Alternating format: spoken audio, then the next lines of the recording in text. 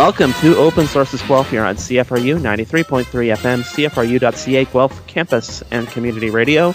I'm Adam A. Donaldson of Guelph Politico, and joining me is...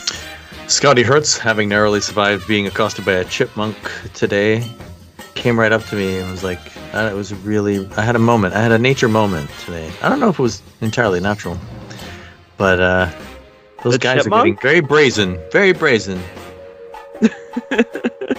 He's like, give me all your nuts. Yeah, I think so. Give me all your nuts and no one gets hurt. I don't know why. Trail mix or something. This is trail mix smell. I don't know why this chipmunk has a New Jersey accent in Guelph, but... It's entirely possible. Yeah, you never know. Hey, you! Some nuts. Hey, you! Give me them nuts. Anyway. Open source. Scan it. It's August. Still safe, right? We can do that? Yeah. It's August. Nobody's listening anyway. Oh. Open Sources is CFRU's political and current affairs discussion show, and we are here every Thursday at 5 p.m. to talk about the latest news items from Guelph, Ontario, Canada, and around the world, and sometimes interview local newsmakers and politicians. This week, though, we're just doing the news, including Ontario Place, that famous Toronto waterfront attraction, which has been a failing asset for a long time now. But does the Ford government have the plan to turn it around? And then we'll go to Alberta, which is winding down all COVID restrictions while at the same time provoking a fight with healthcare workers. So are they creating the perfect recipe for the COVID Delta variant?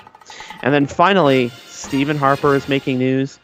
But what about the people who want him to make that comeback?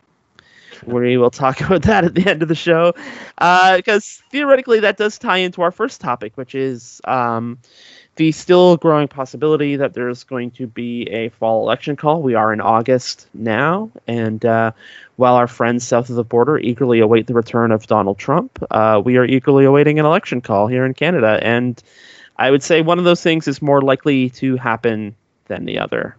Mm-hmm. No, not really the worst kept secret in all of politics in Canada right now is, when will it be? There's been some speculation that it might.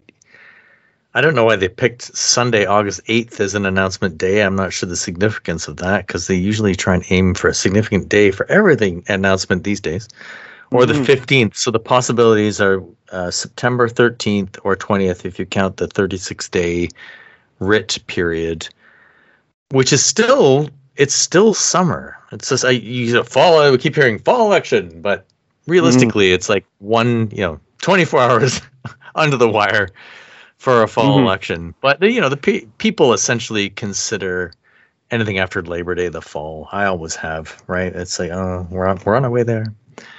Although still technically summer, right? But I was going to say the majority of the campaign will be summer anyway, because by the time we get to Labor Day, that's back to school time. And given, the concerns about, what kids are going to encounter when they go back to school, I think that's probably going to eat up an inordinate amount of focus. So, if the election day does end up being, that second or third week of September, when theoretically people would be tuning back in to pay more attention to politics anyway, there's going to be a lot of attention for people outside of politics as it is, with universities going back and schools going back. So it just, it'll be an entirely summer campaign anyway.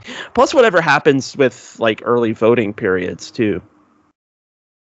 And that will be super significant this time around, because they're going to see a record number of mail-ins and other means of voting. Now, supposedly, Elections Canada has a plan in place, as they would have to. They've seen this coming off in the distance for a while, and they have stated that they're ready to go regardless of when it is. And that's should be reassuring, I suppose. I don't think we'll see the mail-in ballots are all garbage thing that we saw in the election in the U.S. We handle things like that a little differently up here. But something else driving the speculation is that it sounds like the level of meetings, particularly with the Liberals in Ottawa, have amped up.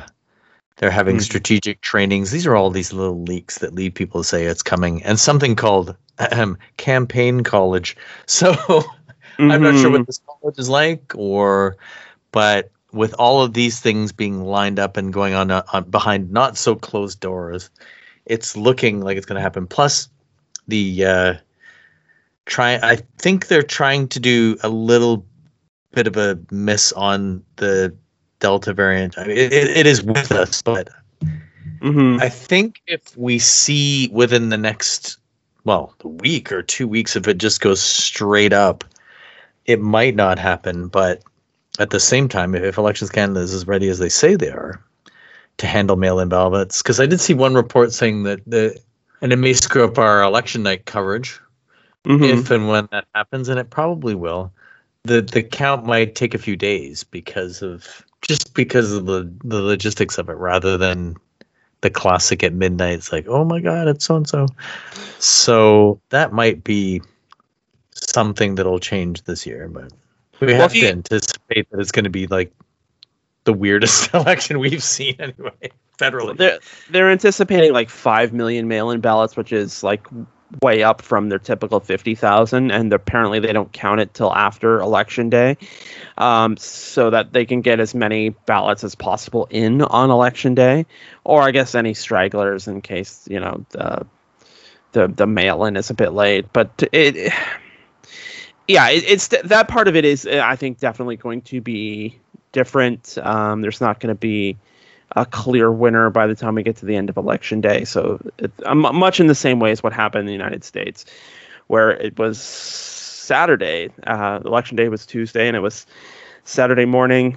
Joe Biden was a clear victor. But a lot of people have been focusing on the Delta variant, and we'll get into this in a bit in the very specific case in Alberta. But we have to keep in mind, like, circumstances are very different up here because of how much vaccination we've had. I mean, realizing that Guelph area is kind of an outlier, but we're almost at 75% fully vaccinated. If we're not there by the time the show airs on Thursday at 5 p.m., we will probably be there by the end of the week in terms of 75% fully vaccinated, which is the target. That's a little different now with the Delta variant and its high transmissibility and the breakthrough cases and all that public health agencies across the country want to get higher from 75%. But that at one point was the high watermark. So Toronto isn't that far behind itself either. It's like it was at 70% on the weekend. So it just, the Delta boogeyman isn't as boogie here, I guess, to borrow a phrase, but I think it's in the back of people's minds. I think in the back of people's minds, and there was a poll released, I think, earlier this week that people asked if people thought the worst of the pandemic was over, and it's still like 50 some odd of people who think that the worst is yet to come, which I'm not saying is irrational, because I think there is a pretty big question mark. We were kind of at this point last summer where it's like, okay, we've got it, everything under control. It seems like we've got this licked. And then we come back, and for a couple of weeks in the fall, everything's holding steady. And then we start getting into October, and there are warning signs. So I guess the point I'm getting at is there is a big question mark in terms, as we get deeper into fall, just how, the future kind of gets cloudier the further we kind of look, as the future usually does, which is probably why the Liberals and Trudeau would want to go sooner rather than later with a pretty quick clip of an election day too. From the public health perspective. Yeah, and another polling is suggesting that they are within reach of a majority for a variety of factors. And one of which is, I did see a little bit about incumbents running and how that might change the calculus a little bit as to what ridings are in play, but it's looking that way. So of course they want to take advantage of something like that. But yeah, so it's obviously weighing heavy, but yet I did see one other poll that said, and of course polls just keep coming, polls schmoles, as we've said in the past, right? But there was one that said that among Canadians, healthcare is the top issue. COVID was lower on the list. Now, there is some crossover with those, obviously, but I'm not sure if people are thinking healthcare in terms of everything that's gone on, including long-term care, among other things. But as you say, polls are what they are. But if things are polling that to the Liberals that they should go, then they're going to go. And there was a little bit of the Conservatives are definitely ready, and O'Toole tooting around Alberta and other places with the cowboy hat on, like he's already campaigning. Singh did this letter to the Governor General saying, no, don't, you cannot do this now. But at the same time, they're ready as well. Like even though he wrote to the GG and said, look, the new Governor General, installed probably partially for this purpose, among other things. He wrote this letter, but they're ready as well. I think they're all resolved to the fact that this is going to happen. It has to happen eventually, but the clock is ticking faster. Is that possible? Well, I mean, some of it's just, it is so false too. I mean, the timing sucks because I think, I don't think any minority governments ever made it through to like the set election date. So that's in 2023, fall 2023. In the meantime, between now and then, there is a provincial election here in Ontario next spring. And you probably don't want, 1/3 of the country to be voting in two different elections at the same time, or one right after the other. And then in the fall, there's the municipal election, and you probably don't want that either. And I mean, it's not all about Ontario, but I mean, that seems to be the way it's gone. It's like every other province just about has had, not every province, but, two Atlantic provinces last year went to the polls. BC went to the polls last year. Saskatchewan went to the polls last year. Like Alberta and Manitoba are still on like their 4-year cycles. They have majority government, so they don't necessarily have to. So, I mean, it's just, this is the sweet spot. And you may hate the politics of it. And there was also a poll this week from Nanos that's like, the vast majority of people either don't care about having an election, or they, are really don't want to have an election right now. And it's like, dude, show me a poll ever where people want to have an election. Nobody ever wants to have an election unless they're like sick of the dude in charge. But if everything is kind of like, keeping everything like very static and cool. I mean, it's not cool, of course, because there's a pandemic, but I mean, is it possible? Like, is Trudeau doing such a rancid job that people are demanding that he be removed and someone else take his place? No. Well, and that's the key difference with this minority, in that minorities usually fall generally on a confidence motion, but sometimes for other reasons. Whereas this time, this is just sort of just slumping over. I guess this government's just kind of like, okay, we should probably have an election now. And that's different, because normally it's slam, the minority is gone, and then there's this kind of energy there, whereas this one is actually lacking a bit of energy, really. It's as the polls are reflecting, and as everybody, even those of us that speculate about it, it's kind of like, well, yeah, it's going to be that. There's no like, all right, the election's here. It's very it's just gonna kind of fade rather than collapse, right? Right, and again, the COVID situation is like, could you imagine if there was a confidence motion or something happens where the government falls in like the middle of like a third wave? There are only so many variables that can be controlled, and for the time being, it looks like COVID is a variable that is under control. So, do you want to like the government to fall in like the middle of like a fourth wave or a fifth wave or what have you, or just want to go? And it's like, at the end of the day, I think a lot of people would be ticked if it comes back and it's a liberal minority government again, because it's like, well, what do we do that for?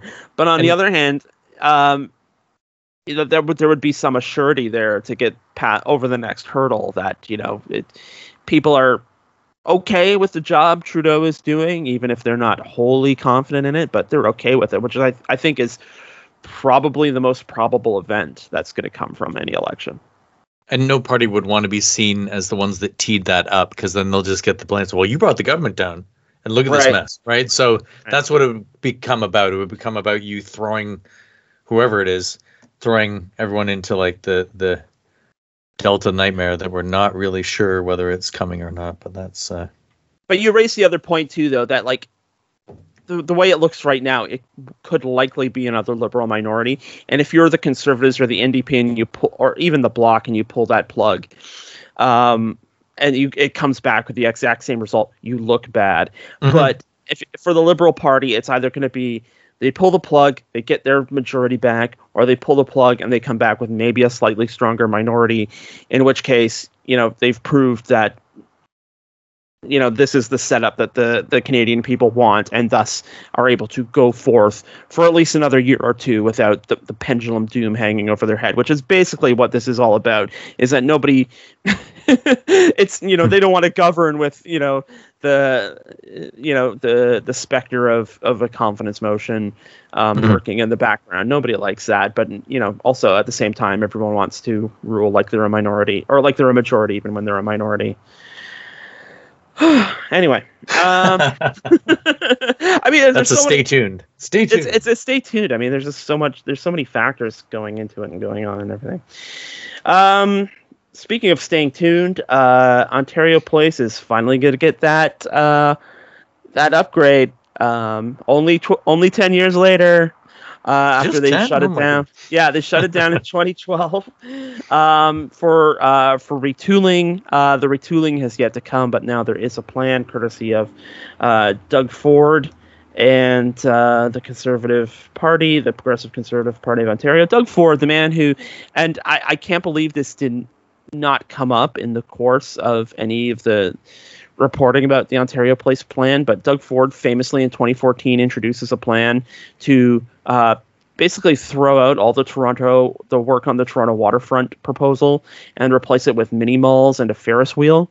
And now monorail. And a monorail, that's right. It was pretty much everything Springfield did after the failed monorail in March versus the Monorail. Popsicle stick, skyscraper, escalator to nowhere. But it's now Doug Ford's plan to revitalize Ontario Place.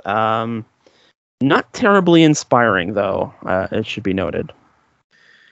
No, it is kind of a little bit of more of the same. It's a lot of more of the same. But one of the key differences here, and they'll insist that they're not privatizing the space. It belongs to the people of Ontario. It sort of does. Mm-hmm. So they're carving it up into pieces with the Budweiser stage, or whatever the heck it's going to be called. To me, I think that was one of those that know Toronto and know Ontario Place. It was the mid-'90s when they put that in, and it kind of blew a hole in the whole setup. Mm-hmm. You've been to Ontario Place, obviously, Adam, enough times.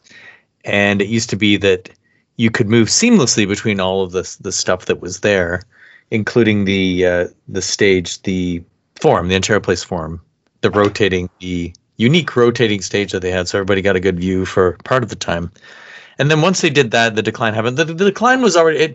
Some would argue that it started to decline from the beginning, because it's never really operated. It's never really made any money, right? Mm-hmm. But when you build these types of infrastructure that are run by the province or run by the state, let's say, they just don't. It's very tough to do.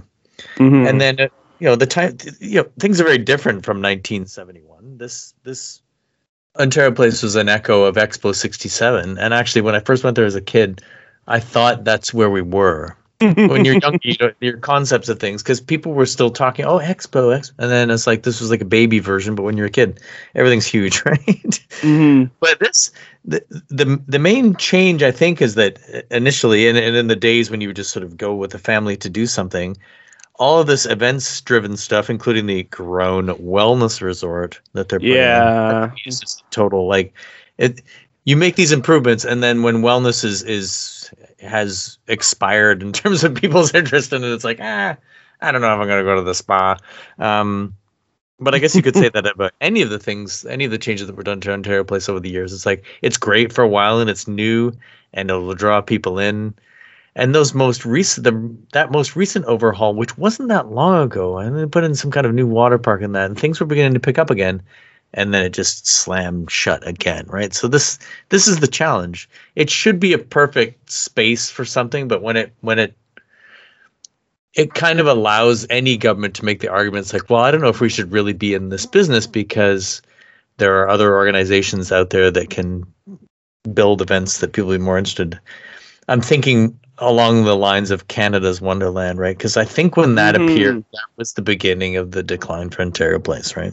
And Canada's Wonderland is the same thing. They just introduce, a roller coaster, and then next year there's another one and another. They just continuously, even if it's just one ride, people will go for that one thing and then do all the other stuff. But I don't think there's a Smurf Village anymore, is there? No, I don't think so. I like, oh, jeez, I haven't been to Wonderland. I can't remember. Right? I haven't been to Wonderland in at least a kids decade. Eating blue ice cream. It's like, and then kids don't eat blue ice cream anymore. They eat kale, right? I don't know. But this is the thing: is like Wonderland.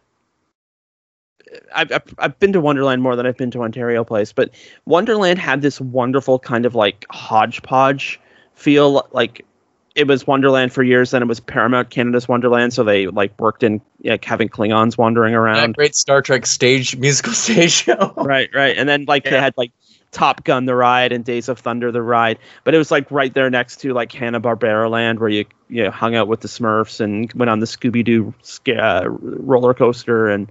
We've turned into total fanboys here. No, it was the Ghoster Coaster. You're right. Yeah. But I mean, it was happening. It was just, they would just add whatever worked.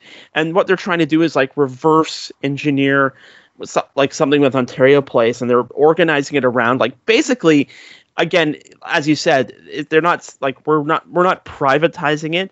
But when you have like 3 different concepts and they're all tied to 3 different big companies, it's like, well, what else is it supposed to look like? And on top of that, you have the Therme Group, which is European, and this is the Wellness Pavilion. And I was reading their website, and it's like, we create advanced entertainment and well-being destinations for a healthy and sustainable vacation. I was just like, KMN. This is, I'm already not booking my vacation at the Therme Group Pavilion, and then Live Nation gets the other part with the Live Nation stage. Live Nation's a California company. The only Canadian company involved in this is from Quebec, and it is the Ecorior. I can't pronounce it, but it's like they do like adventure. It's one of those made up but sounds French names, right? Yeah, exactly. Portmanteau. It's a definite portmanteau, but and this company rents out sporting equipment like for mountain climbing and for kayaking and biking and all these sorts of things. It's like you went into a focus group and like somebody told you that the Ontario Place needs Zork, and then you put out a call for proposals like, we need the Zorkish companies to bring us their proposals, and it could be worse. And it's just like, this is what you get. And Matt Elliott, wrote in the Star, this should have been a public process. It's a public amenity. It's like, what would draw you back to Ontario Place? Because there's a lot of stuff going on in Toronto that attract people for different reasons. Like, I'm thinking about the Ripley's Aquarium, like CN Tower. What can you get at Ontario Place that you don't get at, like you said, Canada's Wonderland, or in terms of like attractions, like Taste of the Danforth. Like, what is it? What could you get at Ontario Place that you could not get at anywhere else that draws tourists in Toronto? And it seems like that work has never, or it seems like the answer they come up with is super expensive concerts, a well-being staycation, and like some rock climbing on an indoor wall. It's like, no, this, I mean, it's not as bad as like the Ferris wheel and strip malls that Ford wanted on the on the waterfront, but it's not much better. And it's just like, like, first of all, the thing has been closed since 2012. They put out the request for proposals in 2019, and then in 2021, and Elliott had the count. It's like 675 days since the request for proposals period closed. This is what we get. It is remarkably unimpressive, but it was so elaborately staged to be like, this is going to blow your socks off. And is it any wonder that Brian Lilly was kind of the only one that went, he nailed it? It's just like, no, he didn't nail it. This is, I'm not sure who asked for this, but I'm pretty sure this is somebody's idea of, somebody in a focus group's idea of what. Yes.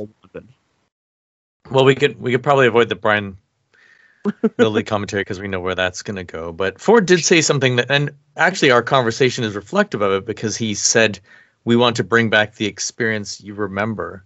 Mm-hmm. But, and I think memory is a heavy thing with stuff like this, but that everything that's being described, with maybe the exception of the concerts, isn't really what I remember there. Ontario Place used to be just kind of they had that crazy fun park for the kids, but it was a gentle thing, but it was also, and this was important to my parents and lots of families, it was affordable. Mm-hmm. Right? It's a park. You go to the park. My folks always took the tea and sandwiches. You could bring that kind of stuff in. Right. Way back, the shows at the Forum, you could smuggle things in, food and whatnot, and it was, you probably weren't supposed to, but it was overlooked. And then the first time I went to a show at the it was the Molson stage at one point there. It was a hosing then, and that was like 20 years ago. I felt hosed. But they're like, well, this is where everything is going, so this is what you have to pay, which defeats the purpose to me of the whole place. If in the early 70s they created this space for, as they said, it's for the people of Ontario. Right? Mm-hmm. You're using public money to create a public good and public space. Now the public space of the 155 acres of bona fide park, of just free park, is down to 8, which is the Trillium, is it called the Trillium Trail? No, the William G. Davis Trail and Trillium Park. We're reading, right, and that's the last thing I was ever at down there. Actually, it wasn't that long before the pandemic. Which are such 80s Ontario names. It's the we're going to name it after Bill Davis, right? But Davis cut the ribbon on Ontario Place, so it's right. It's understandable. But that park does need a bit of jazzing up as well. But the Liberals, the previous Liberal government of Win McGuinty, spent the money on that, and it's really nice. And it's probably the peak real estate down there, let's say. And that, I think the one thing that people should be thankful for, that it didn't become the condo casino Montreal thing that it was going to become, right? So that's a plus. But all of these events and stuff that they're putting in is limited time offer stuff, with the exception of concerts, because concerts to me and to most people are forever, right? But the wellness thing and then the climbing experience you were talking about, like that, you can only do that so much. And if you're not bringing in tourists to go to it, who have probably been to the one in Bucharest or Paris or wherever the heck the other ones are, right? Yeah. Did a bit of reading about it. It's like they have a sell by date, these things. Maybe something will happen and maybe we'll revitalize it, but we'll be 2 or 3 governments in before it opens. Mm-hmm. And like, oh man, Ontario Place. This feels like something. Right? This feels like something that's going to get scrapped the minute a new government takes over, and then we're going to start the process all over again. But speaking of starting all over again, we're going to have to take a quick break and then start all over again with our next 2 topics. You're listening to Open Sources Guelph here on CFRU 93.3 FM, CFRU.ca, Guelph Campus and Community Radio. And this is our place, Ontario Place. And this is your place, a once in a lifetime, never before place.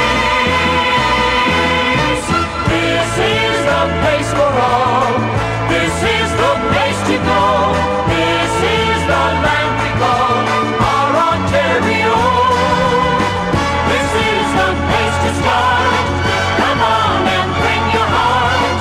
Come on and be a part of Ontario.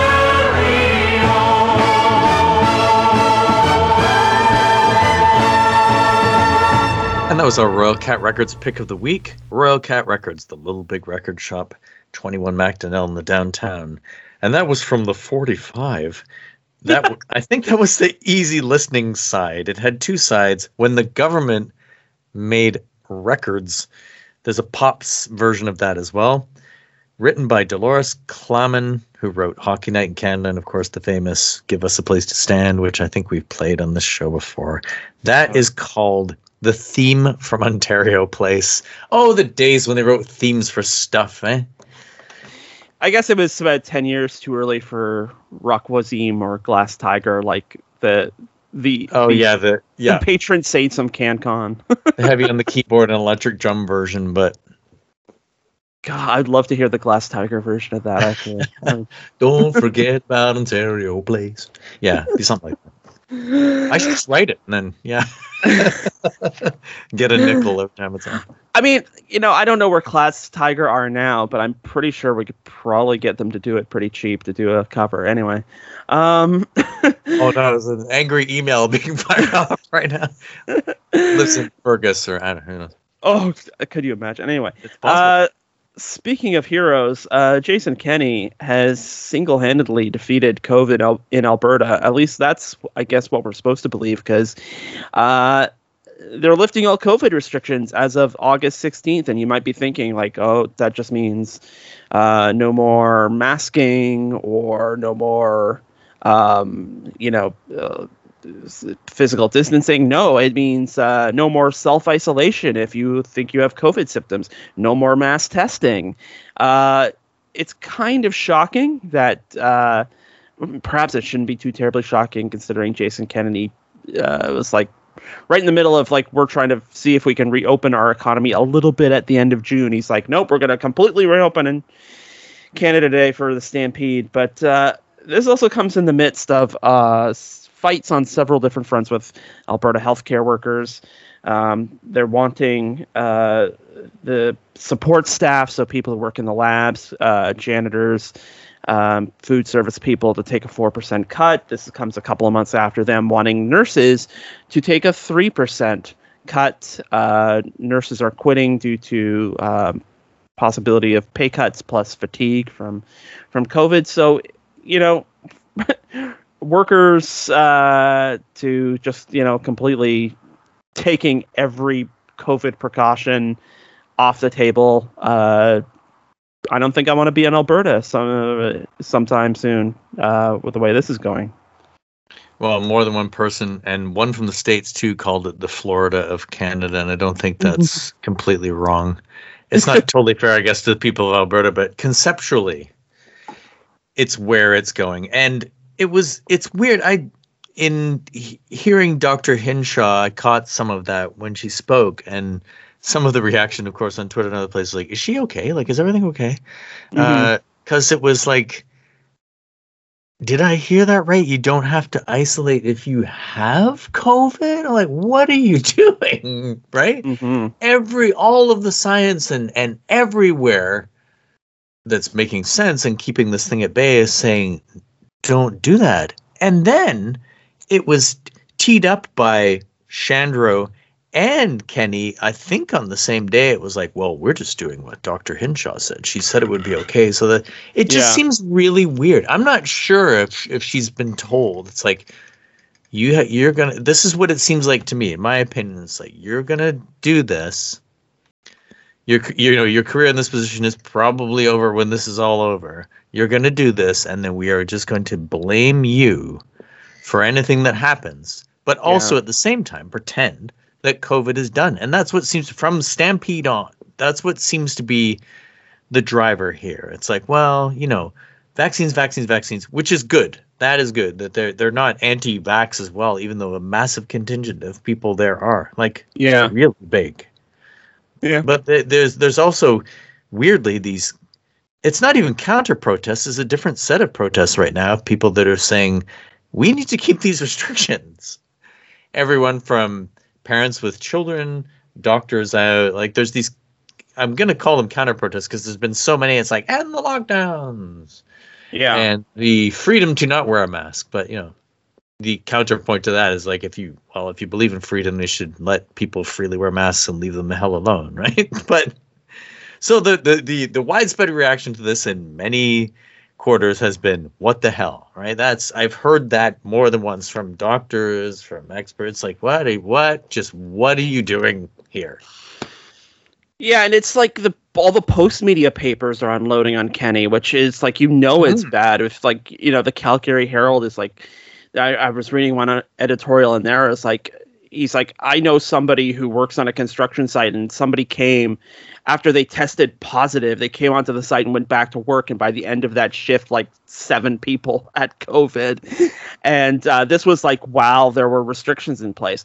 And it's like, this is the prevailing attitude while there are restrictions in place. What's going to happen on the 16th when there are no more restrictions anymore? It's really quite remarkable to see this like outpouring of, I don't want to call it protests either, because when you say COVID and protest, you think of, I want my freedom kind of people. But I mean, that really is what it is. They are protests against the. It's so weird to phrase it this way. It's like protests against the government direction on COVID, except now it's like the pro COVID protection protest, which is just so bizarre. I'm looking at the Alberta vaccination numbers, and it's like 76.1% for people 12 and over who've received 1 dose, which is not too shabby. But then it's 66% for fully vaccinated, which again, like better than a lot of places like Florida and that's true, and most of the United States, but still, we're also still talking about 12 and over, like populations eligible for the vaccine. I don't know how this works out in Alberta, but I know when you go to the Wellington Dufferin Guelph vaccine data page, when you click on the thing that shows the percentage of vaccination for the entire region, the entire population, so people from 0 to however old people are, you typically shave off about 10%. So right now, Alberta, like a little over half of Alberta's population is fully vaccinated, and this is a week and a half till all the restrictions come off. It's just, again, it's we're trying to gaze into a foggy crystal ball and trying to find out where we are, and that's difficult even for places like us who are, as close to fully vaccinated as initially thought we could possibly get. We're trying to push it forward, but I mean, when you're thinking about, the limited or the more limited vaccine uptake and this, what effect Delta is going to have, it's not great. And it's just, he's already tying one hand behind the province's back before we even know what the full picture is. And, I'm not sure what it's in aid of, so we can, like, for the bragging rights, because that's what it feels like. Because Danielle Smith, who, to borrow a phrase from a previous American president, who's a real beauty, she goes on Twitter and says, like, Freedom One Albertans, take that, no more masks, no more lockdowns, no more this. Freedom wins in Alberta. And I'm like, well, first of all, you're the woman who led your party across the floor, and then none of you won your seats in the next election and were defeated by people in the actual party. The Wild Roses, yeah. You're not exactly great at predicting the future. But second of all, like, at what cost? Is this just for the bragging rights to say, like, Alberta, first in the nation to be free of COVID restrictions, what? Because, I mean, that seems really stupid if that is the goal, but that seems to be the goal. Well, and it's in line with their philosophy. I mean, to me, it's to please the corporate friends who are whining about stuff, be it the tourist trade or you name it, the oil patch. That's part of what it's about. But philosophically, and getting back to the cuts you were talking about, particularly in healthcare, that was an attack that stalled because of the pandemic. But they're rebooting it. I mean, you had mentioned the rollbacks there, where it was like 3% for the nurses, 4% for the support staff, and that's with 0 increases. So you're getting a cut. Then there's no improvements there, right? So the essential workers aren't so essential anymore because, well, everything's over, everything's done, so we can just get rid of them. But if you reach back, and I think we talked about this, or at least touched on it in the fall, there was that plan that came out where they had said that they were going to lay off 11,000 people in healthcare to save $600 million, and they're going to start outsourcing stuff. I'm not sure to what degree this has been rolled out yet for, like, laundry, food preparation, getting rid of management positions, which everybody kind of was like, there's probably too many middle managers in healthcare generally, in my opinion. But and the coded language of finding efficiencies, which means people fired and you get less money, right? Mm-hmm. Mm-hmm. So that's stalled, and I think the idea of all of this is to reboot that now, because they can say, well, everything's okay, so we can get rid of this and we can close beds and close services. And they're saying, well, service reductions are kind of normal. You know, this is the ebb and flow. It's always the ebb and flow of these things. The ebb and flow is going to be people filling those beds with the Delta variant. And if they're not there, and if you've pissed off the workers enough that they said, okay, just forget it. You want attrition? Buy me out or do whatever, and I will leave. And then you don't have workers, and then they'll whine and say, well, in the work, we can't find anybody to do this. Well, you know why? Because you're cutting their wages, you're cutting their benefits, you're farming out their work to the lowest common denominator, which pleases the friends, right? And that's the government corporate relationship. It's inescapable. That is part of what is going on. Other than trying to why pretend everything is okay when it's not okay? Even Ontario, right? Even Ontario, who work in parallel to Alberta in terms of philosophy and conservative approach. The resistance, like masks in all of the schools for all ages was just announced, right? I know there's a lot of people not happy with the Ontario plan, but at least something like that. Like Alberta's not even doing that. Alberta is pretending. It's classic. They're just pretending everything's okay. And it's going to go away, which they did at the beginning of the pandemic. You remember, Ken? Oh, it's just the flu. It's just a flu-like thing. So and then when it becomes clear that it's not and people are dying, then, it changes for a time. But this is them pretend, it'll be fine. I mean, it's not fine. It is not fine. I mean, there's no doubt it's about the bottom line, and they're practically going around saying, well, all our COVID spending, like the budget's too high, we have a big deficit now, we got to cut, and it's like, okay, so you're going to cut on the backs of the people who, you were talking about, they were the heroes, and it's like, well, who's keeping the hospital running? It's the nurses. Who's keeping the hospital clean? It's the janitors. And on the side of it, it's like, I don't even think it's to the benefit of corporate donors and friends, because I mean, those are the same people who are like also saying, if we don't want to lock down again, we don't want to close again, the way to do that is for like physical distancing and masking up and making sure people get vaccinated. It's the province can still run while everybody's in a mask. It's that's kind of the corporate point of view of it too.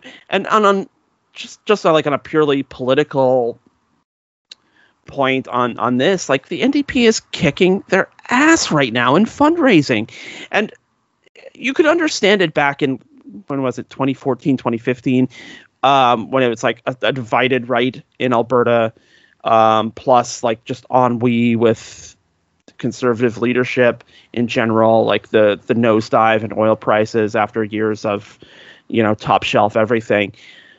But there's none of that excuses now. It's all on Kenny, and and he's letting his ass get kicked by Rachel Notley. And I think he's like being driven by this idea, I'm going to be like the first in Canada to knock this stuff off. But all he's doing is like feeding her eventual return to the prime minister, not the prime minister's office, to the premier's office. I mean, there's still a lot of road between now and the next Alberta election, but at the same time, that's going to be a long road if the worst possible scenario comes about, and there's no reason to think that that the worst possible scenario won't be realized. It's delusional Yes. stuff. Yeah. Yes. I guess we're out of time. Sorry. I could talk about that for days, but yeah. Speaking of the worst possible scenario, I kid. I know Stephen Harper has his fans, but he's been making. He's appeared back in the media this week. He did a podcast interview where he had some choice words about the current government's COVID response. But there was also this poll done by Maclean's, which was interesting, because in the poll, it wondered what would happen if Stephen Harper came back and was Conservative Party leader again. It turned out, while Justin Trudeau, in a direct head-to-head competition between a Conservative Party led by Stephen Harper, would likely still win, Stephen Harper has a better chance of beating Justin Trudeau than Aaron O'Toole does, which actually I'm not sure who the winner is in here because that's not great for Justin Trudeau, but it's not really great for Aaron O'Toole either. No, and it must have been that cameo on Murdoch Mysteries that put him over the top, right? It's like that's why I'm going with Harper. Yeah, I love these sort of out there scenarios. Harper was pretty clear in that interview. I'm not sure if you read the précis or watched any of it. I saw some bits and pieces, which is all I could stomach. That's just my politics, but anyway, we're giving this a shot, right? He said that he doesn't really follow Canadian politics anymore. He's checked out of Canadian politics, were his exact words, and he only follows American politics now. So that's a pretty heavy signal to people that he's not coming back, that he's not going to be the savior. And this is the problem when any party, any stripe, looks for their savior to pull them out of the wilderness and take them to victory. And we're probably not going to see that with O'Toole. Harper had to take a ton of time to finally get a majority, right? There was the minority and then kind of the situation that Trudeau is in now in some ways. But yeah, this is they want to sort of project onto Harper all those things that they wish that they had right now. But again, this and supposedly Harper doesn't do a lot of interviews like that. I don't think he was ever very comfortable in that chair. But he is when it's he's directly involved, I think, with the person behind the American Optimist podcast, which is what he was on. Lonsdale is his name. He's an advisor to Lonsdale Institute, which is, guess what, a venture capital firm. Yeah. So that it's pretty much a infomercial for this guy's organization or organizations. And interestingly, one of the things that came up was how this it got to talking about taxes, and this company had moved from California to Texas like Tesla did, right? But at least Tesla actually produces stuff. Whatever you think of Elon Musk, there's a product at the end of the line. Venture capital is this amorphous thing, right? And you're saving taxes. I guess this is just the usual stuff, and this is actually red meat to a lot of conservatives. They really love that kind of stuff, right? But Harper's also been on, I'm not sure when it was, but it was mentioned that he was on Ben Shapiro, woo. And what was that? Was it PragerU? I see them in passing sometimes, but PragerU? So he's just, PragerU? Yeah, is it PragerU? I've only ever seen it in writing. I've never actually heard it pronounced because there's a Prager in town. No relation. But yeah, no relation, obviously. Well, maybe it could be. I don't know, but. Yeah, so he's still orbiting in that circle where they love him, but it's that love is gonna translate to helping the Canadian conservatives. If one of the things coming out of the guy's mouth is like, well, I don't really follow Canadian politics anymore, so that means he doesn't follow Canadian political money anymore, right? So he's thrown his hat in with his friends in the South, which is a natural home, I think, for him, right? Well, one could argue Stephen Harper never followed Canadian politics to begin with. He's always been an American neocon. He's just That's a good argument. He just had the extreme misfortune of being born on this side of the border, so he couldn't run for office in the United States. But, you know, it is telling. He's given like one Canadian interview. He had like a book that came out about his time as, in politics a couple of years ago, and he did one interview with Global. And, he goes to the United States and he does these podcasts with like people like Ben Shapiro, who's like one of these like scarecrow conservative intellectuals who is not very intellectual or compelling. Yeah, it should be both. Yeah, Eric Gordon, intellectual for Ben Shapiro. Exactly. Why is this guy a thing anyway? That's America, right? Right. So he goes on them. These people do not know the nuances of Canadian politics, so they're not going to like have any gotcha questions or anything like that. So this is why he enjoys them. Because he's like the Canadian conservative in like the American mold, and he was elected in like ultra liberal lefty Canada, and that really showed it was the ultimate Canadian variation of like own the libs. Was Stephen Harper was elected 3 times, but yeah. it just, the interview, I did watch a portion of it, and yeah, it's with this guy I looked at some of his other guests that he's had on his podcast, and like, you have real podcast issues if like one of the most interesting guests you've had on your podcast is Stephen Harper. But I mean, that's when you look at his guest list, that's like, oh wow, Stephen Harper. Who's this? But like the topics they were addressing were like China and the debt politics, not just Canadian, but like American debt spending and all that. And it's like, well, Stephen Harper's free to talk about whatever the heck he wants, but on the China piece, he spent years basically trying to ingratiate himself to China to get Chinese business. Like, well, how'd that work out? How are Canadian Chinese relations now? And Ask then on the Michaels, Yeah, exactly. And then on the debt issue, it's like, well, from 2008 to 2014, the Conservative government, most of their mandate, the Conservative government ran deficits. And the 2015 balancing of the budget is like hugely specious because of like some slick accounting. So it's like, come on, is he an expert on these areas? No, but that's the kind of nuance that Joe Lonsdale isn't going to get into. Yeah, because the argument will be, well, Trudeau's is so much bigger, right? Yeah. Ours was, we had to do it because of 2008, but Trudeau's is so much, and he did take a couple of not so thinly veiled shots at Trudeau in Canada, even though his experience seems to be all American these days, talking about how there's too much spending. And what was that line about the woke and the social justice types? They're ruining absolutely everything, aren't they? All those woke and social justice people. But there was a comment about vaccines. Mm-hmm. They asked him about the vaccine rollout specific to Canada, and he said, we never had any problems getting vaccines in advance. We, meaning, I guess, his Conservative government. It's like, vaccines for what? Yeah. Back in his day, it was like, it's just normal. Okay, we got some flu vaccines, we got this and that vaccines. Not for like the global pandemic that we've never seen in anyone's lifetime right now. Like, this is not an even comparison, right? This is like, well, we never had any trouble getting the stuff for the thing that's ravaging the earth, right?